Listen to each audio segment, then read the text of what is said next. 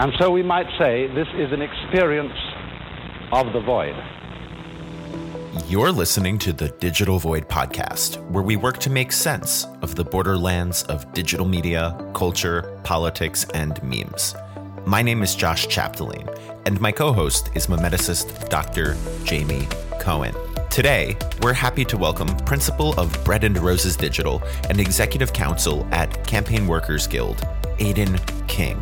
I don't buy into the idea that these agencies and these campaigns don't have the money to pay their workers more fairly, that they don't have the resources or capacity to be more aggressive about kind of rooting out racism in the workplace, about rooting out sexism and misogyny and harassment and cracking down on abusers. I don't buy it. King shares with us his journey as a digital strategist, from founding the famous r/Sanders for President in 2013 to opening Bread and Roses Digital, a democratically owned digital agency working to support leftist causes, organizations, candidates, and nonprofits. We explore productive ways to battle conspiracy theories that fuel so much of popular discourse, what people can do to push through the noise of trolls, and the biggest challenges facing electoral politics today. Before we begin, make sure to subscribe to the Digital Void podcast on iTunes, Spotify, or your favorite podcast platform now. Aidan, thank you so much for joining. It is really a pleasure to connect. Yeah, thank you so much for having me. Yeah, so we'll start both at the end and at the beginning. You've been really busy preparing to launch Bread and Roses Digital, but you've had a long path to get here. Can you explain your journey from a grape picker to starting your own worker-owned digital agency? Yeah. So, I think the first thing I need to say is it's not exactly the most traditional path to entering politics. I didn't go to school for poli-sci. In fact, I was quite the apathetic and cynical voter when I was in college, as a lot of young people are, I think. And basically the journey started my senior year. The winter of my senior year of college. So that was 2013. I noticed that Bernie was getting a lot of attention on Reddit. And as a native Vermonter, I was born and raised in Vermont. The winery that I worked at and did social media for remotely while attending the University of New Hampshire was located just outside my hometown. I grew up in a very pro-Bernie household. We had all of his House campaign bumper stickers and Senate signs and pins and T-shirts and all that jazz. So I took a personal interest in it because I used Reddit a lot just for random social media, and suddenly here's my junior senator, Democratic socialist, a guy that for most of his career never really received the time of day. And here he is blowing up the homepage day after day, week after week. And, I was commenting in one of these threads late at night. Like, I swear it was like 2:00 in the morning. So maybe on a Friday, I might've had a couple of beers. And I got into a conversation with this one guy who I later co-founded the subreddit with. And I was kind of telling him all about Bernie, because to him, Bernie was this person he's never heard of. He's never been to Vermont, never paid a lot of attention to Vermont politics. So I kind of told him about Bernie. And through that conversation late into the night, we decided, hey, you know what? Let's build a community online urging him to run for president. And in the event that he does run for president, which, at the time seemed like a complete moonshot, like we had no inside intel or anything. It was kind of just wishful thinking. So we made Sanders for president and posted about it in some of the comment chains that were on the front page, and, gained like 20,000 subscribers in like the first couple of days. So we knew there was a lot of like attention and love there. So we populated it with old video clips of his and issues pages and articles and press releases and just kind of whatever content we could find, because he wasn't the kind of political figure that he is today. So we just kind of were grabbing whatever we could. Fast forward to very beginning of 2015, I got in touch with some of the digital and social media staff on Bernie's campaign arm and kind of told them about the community and told them, hey, we've got like all these people online. There's all this crazy interest. Do you want us to do anything with it? Like, what should we be doing? And we kind of started that relationship that way. And eventually that relationship evolved into such a way where the night before Bernie was going to announce his candidacy, I got a phone call from Kenneth, the digital director. And he basically said, hey, we're going live tomorrow morning and we want to post on your page. Like, will you be ready? Answer was obviously yes. Stayed up super late getting everything ready. It was our first foray into anything this big. So we were just like a bunch of little kids all giddy and excited. He announces in the morning. I think we maybe quadrupled our subscriber count in a single day just because it kind of took the internet by storm. And I haven't really turned back. I ended up working on that campaign. And that was kind of just the beginning of my path to where I am now. And so you launched Sanders for President in 2014. That was a year before he announced his true candidacy. Yeah, technically, it was December 7th, 2013. So we were way ahead of the curve. Call it naivete, call it wishful thinking, call it, having a couple beers on a Friday night and just being silly on the internet. But yeah, we jumped off sides, I guess you could say. We were a little premature there. Or you were ahead of the curve. It seems that there was the hunger for some type of digital space for people to inhabit, to share, not just discussions about progressive values, but to throw their support behind someone whose electoral legacy was consistent with the rhetoric that they espoused and the actions and the life that they lived. And how did you manage the community once it began to grow? I know you're saying it's a few beers, but once you start to hit 20,000, 30,000, 40,000 folks, it's a lot different than managing a few dozen people or even modern day Discord servers. So how do you, as a digital organizer, begin to moderate and create a healthy community of folks once it hits a critical mass? Yeah, that's a great question. I was never very good at the moderation side. If I'm being perfectly honest, a lot of the fellow moderators, a really good friend of mine, we've been best friends since we co-founded this thing. His name's David. He's from San Jose. Without him and without a lot of the other moderators that we found early on. And at that point, we were just kind of accepting anybody who liked the senator's politics and was familiar with the platform. We weren't exactly being gatekeepers, so to speak, because we didn't know what we were doing. So without them, the thing would have just kind of devolved into this chaotic mess, right? The parts that I was more interested in was not like the day-to-day moderation, but kind of the drumbeat of organizing asks. And I was, finding content to post daily, especially once the campaign launched and there was actually these tangible goals that we were building towards, getting volunteers, getting phone bankers, getting super vols and text bankers and donors and recurring donors and all this stuff.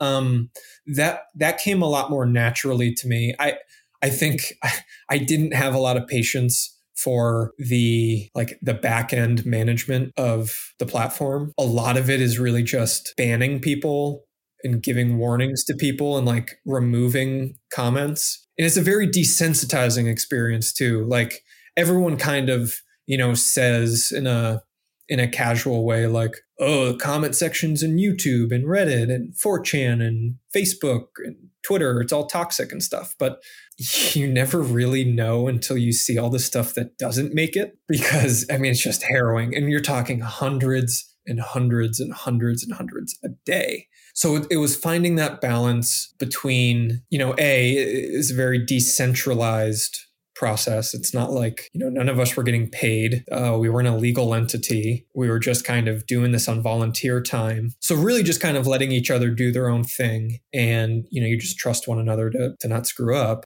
And then the other half is finding a way to take the priorities that the campaign has laid out, but that they don't have the time or the capacity or the bandwidth early on to talk about every single day, every single hour, and translate that to to the community and kind of, spread the gospel on their behalf, so to speak. So yeah, those were kind of the two hats you wore. It was a lot. It was stressful. Yeah, I imagine. I mean, this was 2015, 2016. I guess this was roughly a year after Zoe Quinn and Gamergate. So the culture, that very toxic culture already existed, but my gosh, what it's evolved into since. But on the positive side, you were able to not just set goals, but really blast through a lot of goals. And one particular feature of the subreddit that I find to be almost like a digital landmark or a digital artifact of the progressive organizing was the fundraising goals, the $1 million that was raised through AMAs, Ask Me Anythings, and different methods of engagement. So at the time, did you conceive that the subreddit could help to fundraise that much money for the Sanders campaign? And what was the process like creating that tool and integration and finding out the power of that community?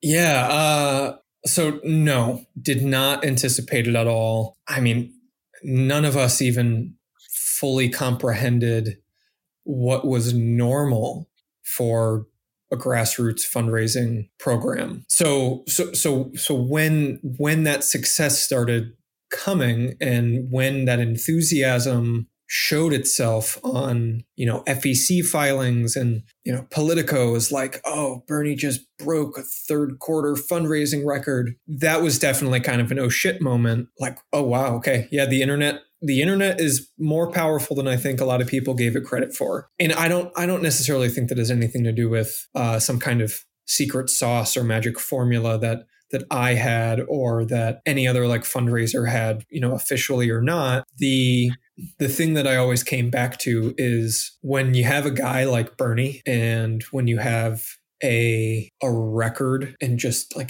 decades of selflessly picking unpopular fights on behalf of ordinary people. And his message has been the same in all the right ways. It's not like was on the wrong side of history and refused to change. It was like he was on the right side of history, but people weren't listening. When you have a guy like that kind of as the masthead, everything becomes easier. His team could have sent out an email that consisted of no subject line, no text, with just a donate button, and it would have outperformed a fundraising email of any other senator at the time. It's the secret sauce was the candidate, and we've seen a lot of other candidates since kind of tap into it in a big way, but I don't think anyone really anticipated it becoming what it became. Not just the subreddit, but the entire fundraising apparatus, the entire grassroots apparatus as a whole. Because again, Bernie was a no-name junior senator from Vermont. And I kind of thought he never stood a chance early on. And I know a lot of other people did too. It reminds me of his press conference that he held in front of the Capitol building off to the side under a tree. And there was maybe 8 reporters there, and he kind of stood out there for a couple minutes, and some news panels picked it up and kind of were like, oh yeah, and Bernie Sanders, this guy, entered the race today. Cool. So it was really, really interesting and a lot of fun to watch everyone kind of be proved wrong, I guess, myself included.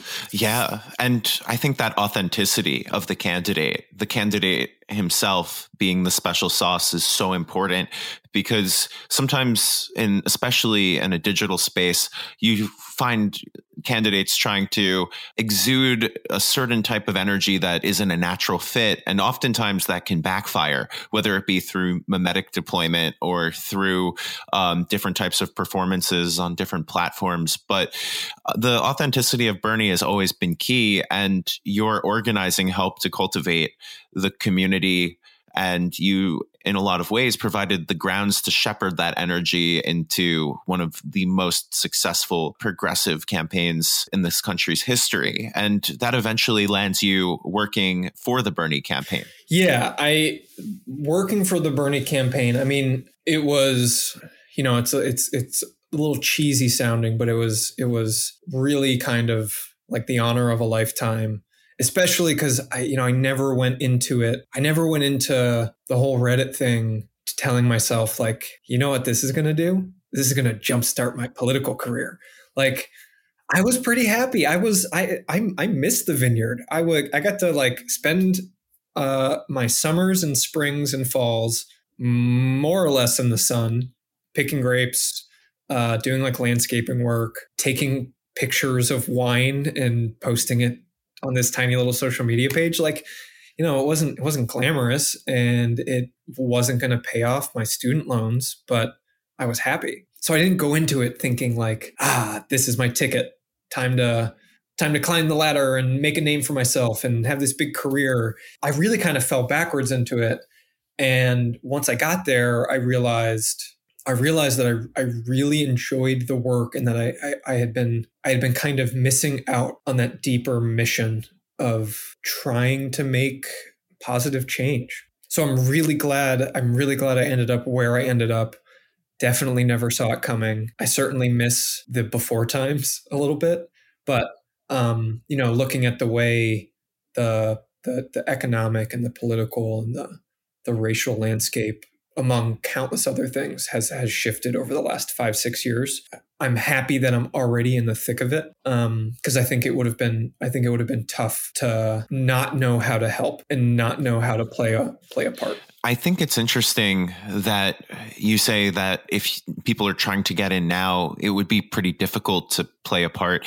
I kind of look back to an experience that you had around the time of the 2016 DNC, and it feels like maybe that was an overarching feeling of the country at the time, and it's become more extreme ever since. It was around the time of the Pizzagate conspiracy theories really beginning to catch wind, but the Sanders for President subreddit right before the DNC gets temporarily paused or shut down because the community began to expunge a type of toxicity, a lot of conspiracies, a lot of trolls, a lot of Trump and Clinton people using Sanders for president as kind of a battleground to try to drum up support for their particular candidate.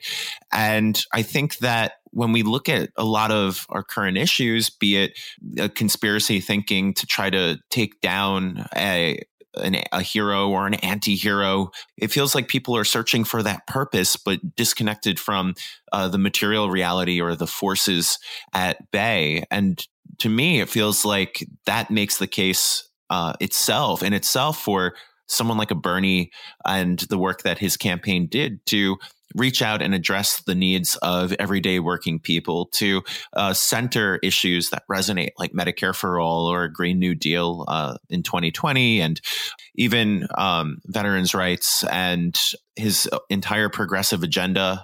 So looking at these conspiracies and trolls as a hallmark of modern political campaigns, how do you, as someone working in the digital space, address conspiracy thinking, conspiracy action when that seems to be almost center stage at a moment like this? Do you try to drown it out through positive content and staying on messaging, or is it a more nuanced issue? I know that you said that content moderation might not have been your space, but in a way, to me, it seems like you pushing through with more content and press releases ended up kind of working in your favor. Yeah, I think everybody's kind of got a different approach to it. And truth be told, like the task of taking on conspiracy, rampant disinformation, fake news is so far above my pay grade.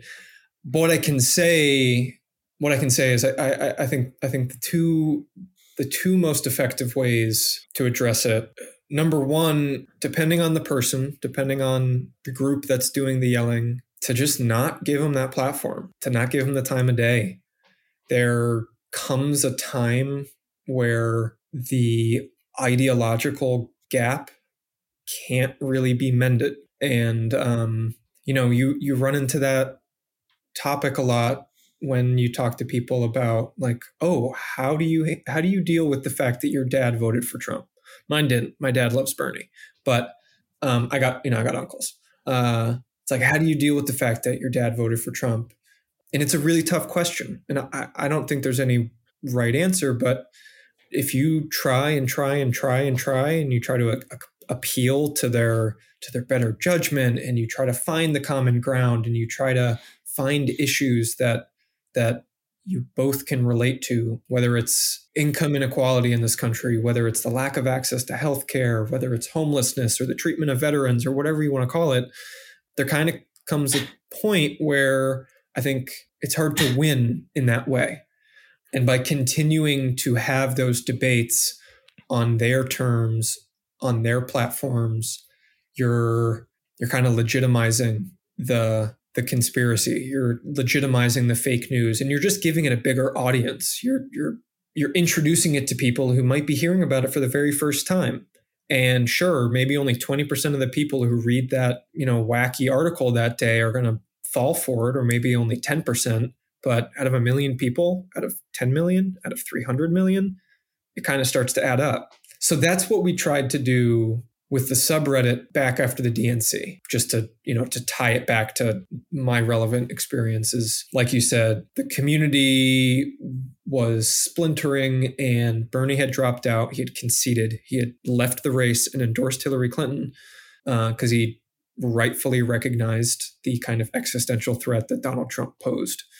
And we noticed a very deliberate, very coordinated plan from not just the Donald Trump communities, but like the Jill Stein and Green Party communities that went, hey, let's go recruit all these people. We can win them over. Let's bring them onto our side. In hindsight, I don't think shutting the doors all the way was the right move. It kind of disarmed the community as an organizing tool.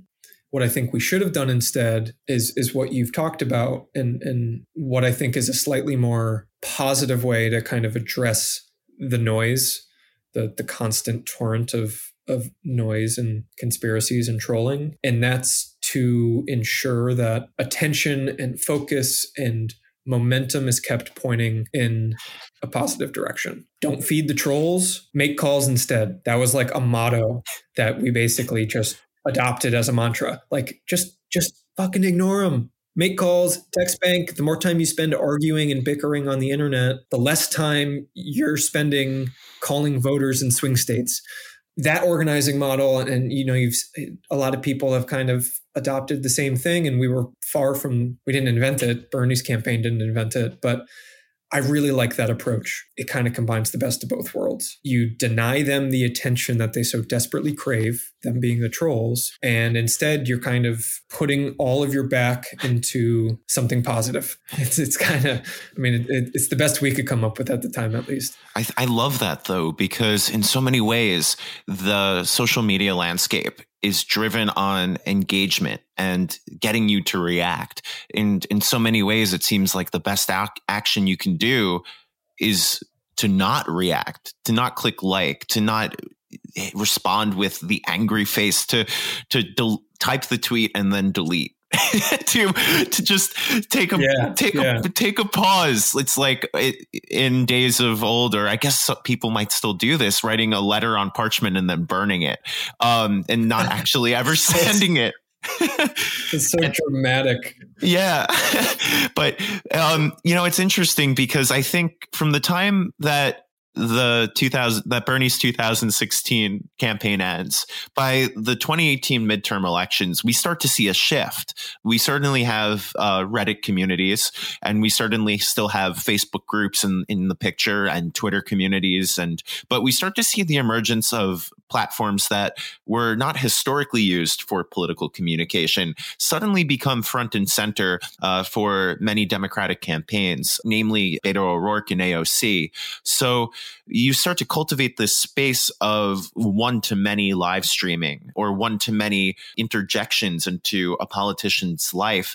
And that is still in the process of transforming how politicians are communicating and engaging with their constituents. I know you did work with Middle Seat, and I'm curious to know about your thoughts on how political communication is changing in a time when a politician like Alexandria Ocasio-Cortez can log on to Twitch and speak to an audience of 300,000 with guests, or hop onto IG Live and communicate with 150,000 people and get that message to broadcast television networks the very next morning.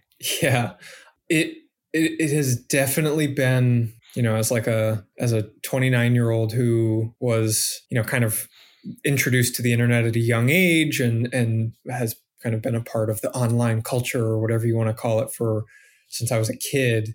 It's been really fascinating, especially the Twitch stuff, to see that evolve over time. It kind of comes back to like the secret sauce question. And I'm not fully there on what the common thread is between all of these people who can kind of so effortlessly capture the hearts and minds of random people from all over the country on the internet. You look at, Bernie is, of course, a huge example. Beto in his Senate race, AOC and her Twitch streams, Ilhan Omar and her Gundam memes, Ed Markey and his red Nikes. Like, I don't fully get it. I don't think I'm smart enough of like a sociologist to perfectly thread that needle. But the traits that I think they all share, they speak from the heart, I think is number one. It ties back to the authenticity. They're principled. They let their values do the talking and they let their values do the thinking.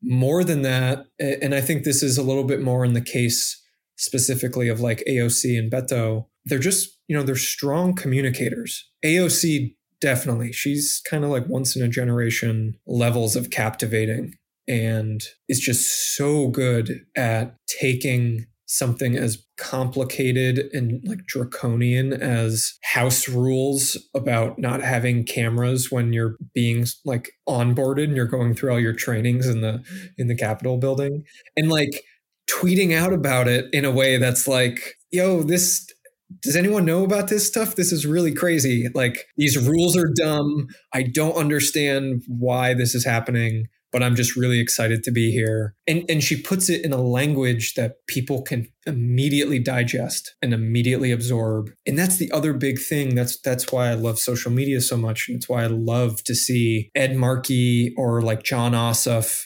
embracing TikTok, for instance.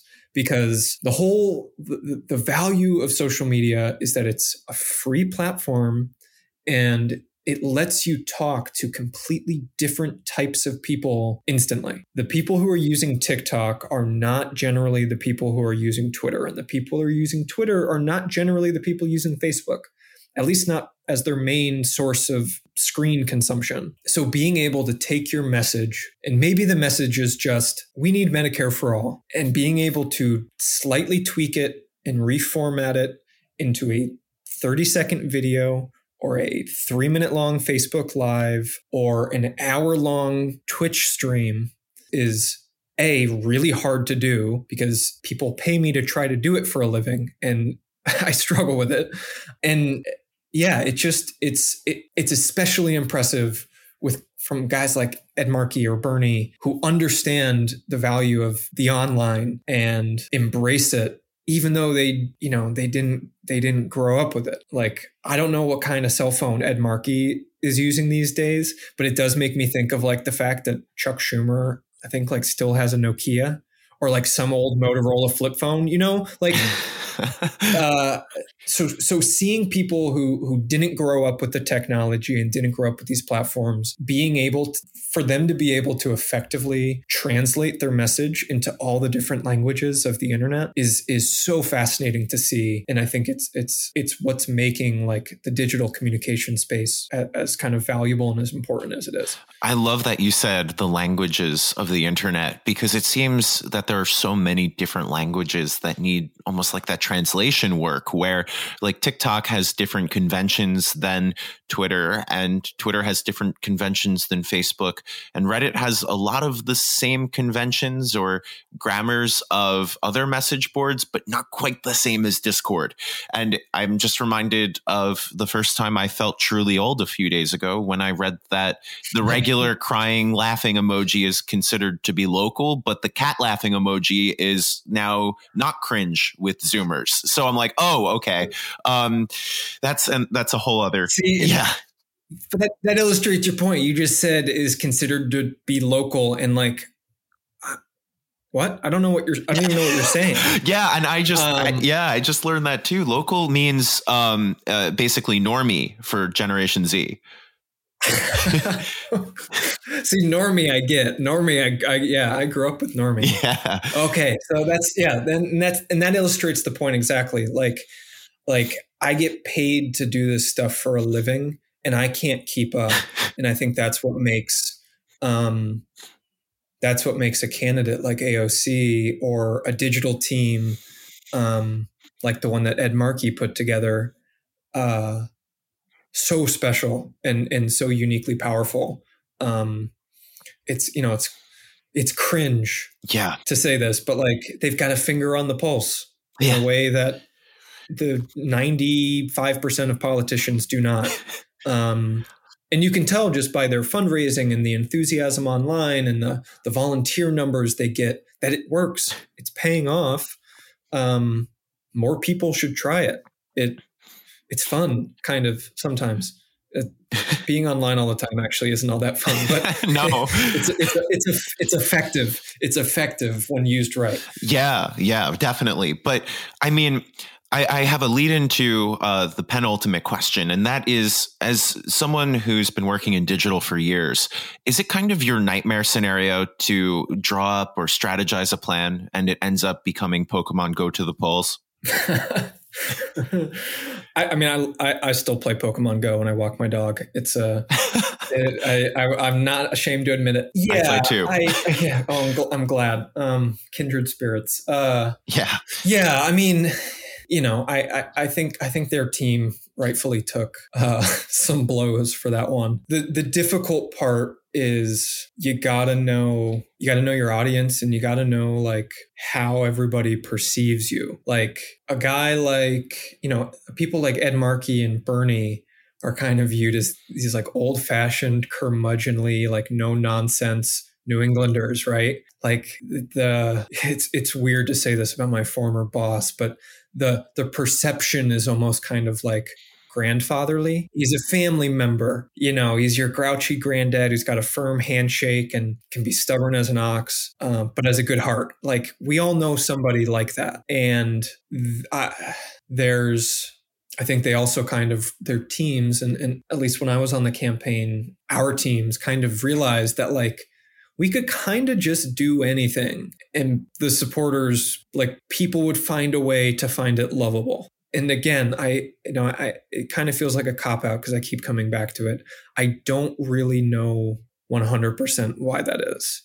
I do think a lot of it is, I think there's some sexism at play. I think another part is just kind of, the online is just a little more left than center. And that gives less progressive candidates an automatic disadvantage, even if they are being their authentic selves and they're being corny and silly and genuine. And, maybe they're not trying to score political points, but just the way they say things is funny. But it kind of gives them a disadvantage. Right. Like I'm reminded of the reaction to Pete Buttigieg's high hope stance as an example. Yeah.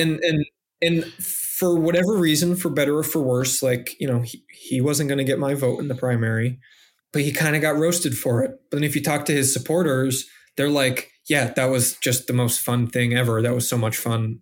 I love the internet. Yeah. Like another example is like Amy Klobuchar's kind of cheesy one-liners. I always kind of groaned when she said it, not for like any serious political reason. Like I just, I'm not a huge fan of like puns, but my mother-in-law loved them.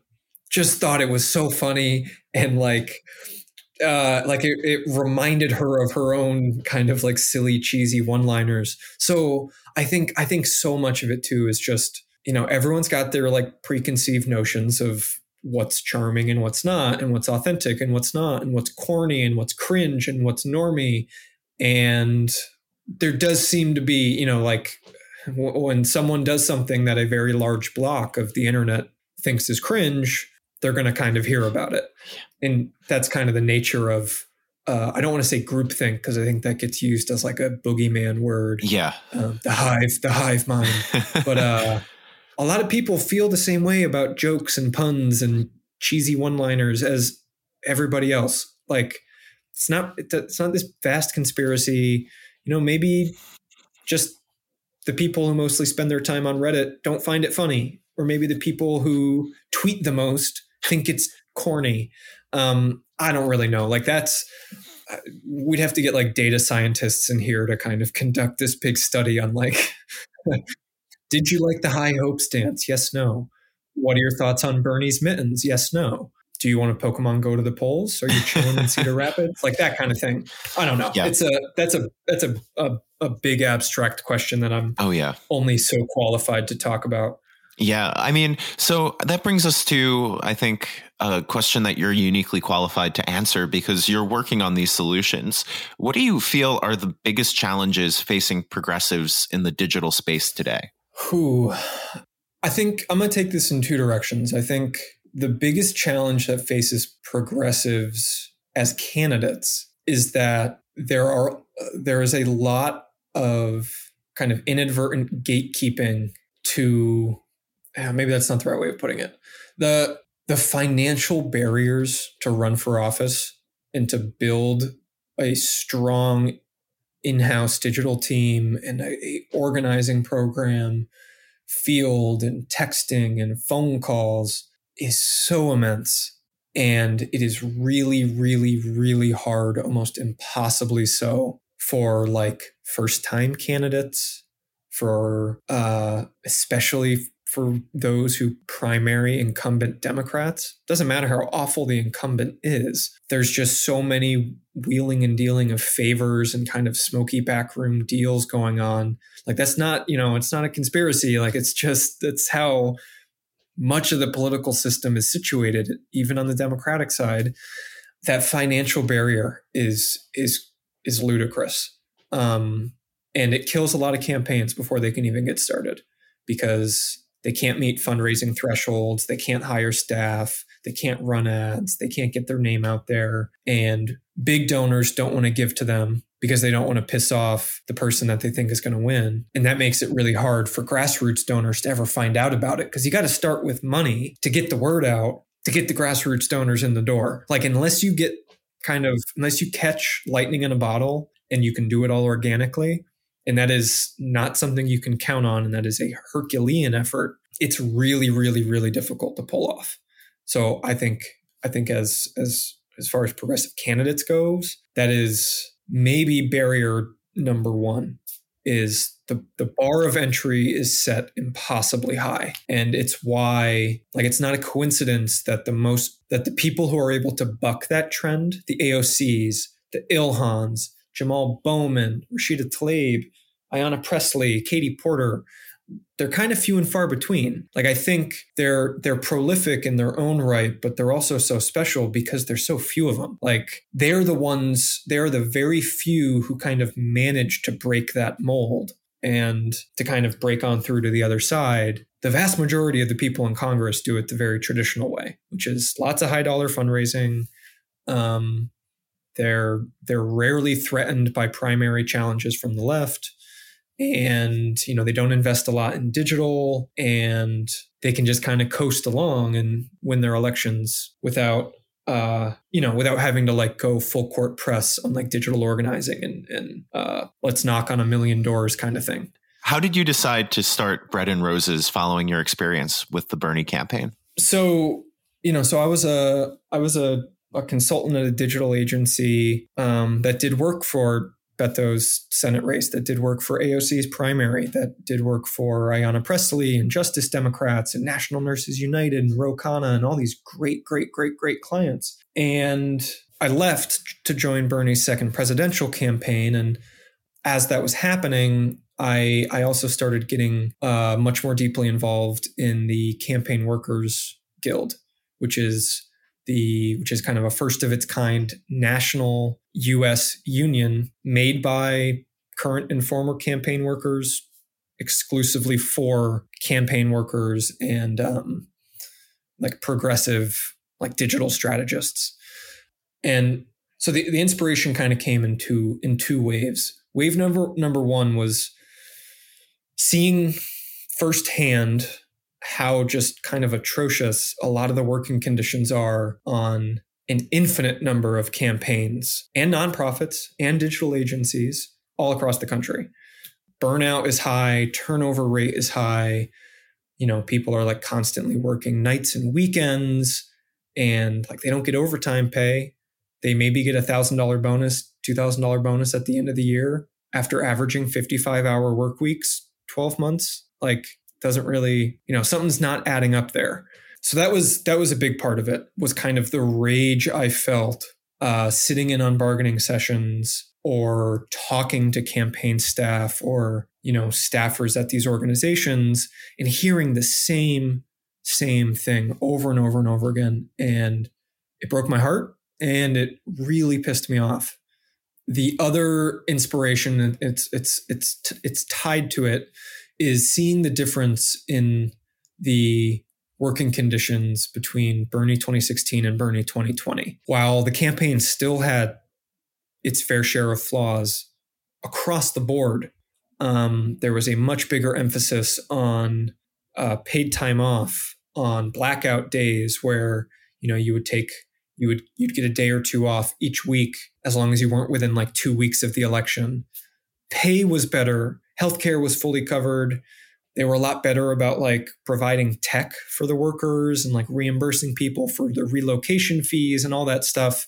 And a lot of that came about, because, the leadership felt like pushing the envelope a bit with kind of setting a bar for other presidential campaigns to meet. But really, it was the workers who did that. They fought for the union and they fought for all these differences and they fought for all these improvements and protections. And they didn't get everything. It was far from a perfect contract and it was far from a perfect workspace. But it was night and day better than 2016. And it didn't get in the way of his success. It didn't get in the way of fundraising. It didn't get in the way of any of the things that bosses typically use as an excuse to encourage their staff not to unionize. And so those two things were really kind of the inspiration. I saw a need and see it today to prove that the model of exceptionally high paid campaign managers, consulting CEOs, managers and staff, and like much lower paid but extremely overworked workers. I don't buy into the idea that that's the way it has to be. I don't buy into the idea that these agencies and these campaigns don't have the money to pay their workers more fairly, that they don't have the resources or capacity to be more aggressive about kind of rooting out racism in the workplace, about rooting out sexism and misogyny and harassment and cracking down on abusers. I don't buy it. I've seen it proven otherwise time and time again. I've seen through these unions, I've seen these workplaces really fight hard to kind of become more equitable and more fair and more balanced. And that at the core is kind of the mission of Bread and Roses is we're going to do the fundraising and the social media and the graphic design and the organizing and the websites and the ads just as well as anybody else. But my salary is going to be capped. People are going to have, benefits as far as the eye can see. The longer term goal, and it's proving to be a little more complicated to implement than I thought, or rather more time intensive. But I want it to be worker owned. I want profits to be shared across the board. I don't want it to be in a situation where, I'm raking in $250,000 because we were lucky enough to land a presidential candidate or something who's paying us obscene amounts of money to do ads or emails or whatever. Because I'm not the one doing the work. Everybody else is. Like, we're all doing the work. The agency doesn't exist without each and every piece working together towards a collective goal. So it makes no sense for me to kind of monopolize all that to myself. And that, in a roundabout sort of way, you'll notice I do like to meander a bit, but that at its core, to make a long story even longer, is really the goal and the the mission of Bread and Roses. And I think that's so needed right now. Solidarity with your workers and to lower the barriers of entry to some of these campaigns, to be able to even run or to get a seat at the table or to feel heard and to help reach people where they already are in an equitable and socially responsible way. And I think that's the beautiful potential of Bread and Roses. And I think that you are definitely the right person to be spearheading this endeavor. So, Aidan, thank you so much for taking the time. Where can people keep up with you and where can people keep up with Bread and Roses? The best way to stay in touch right now, I don't tweet very often, but my Twitter handle is @AidanKingVT, despite living in DC. I got to stay true to my roots. And as Bread and Roses continues to grow and we add some new partners and clients and start to hire an initial team of people, we'll be posting updates to @BreadRosesLLC on Twitter. Thank you to Aidan again for joining us on the Digital Void podcast. To learn more about Digital Void and to find show notes of today's episode and all previous conversations, you can visit us on the web at digitalvoid.media. Stay safe, stay healthy, and we'll be back next week.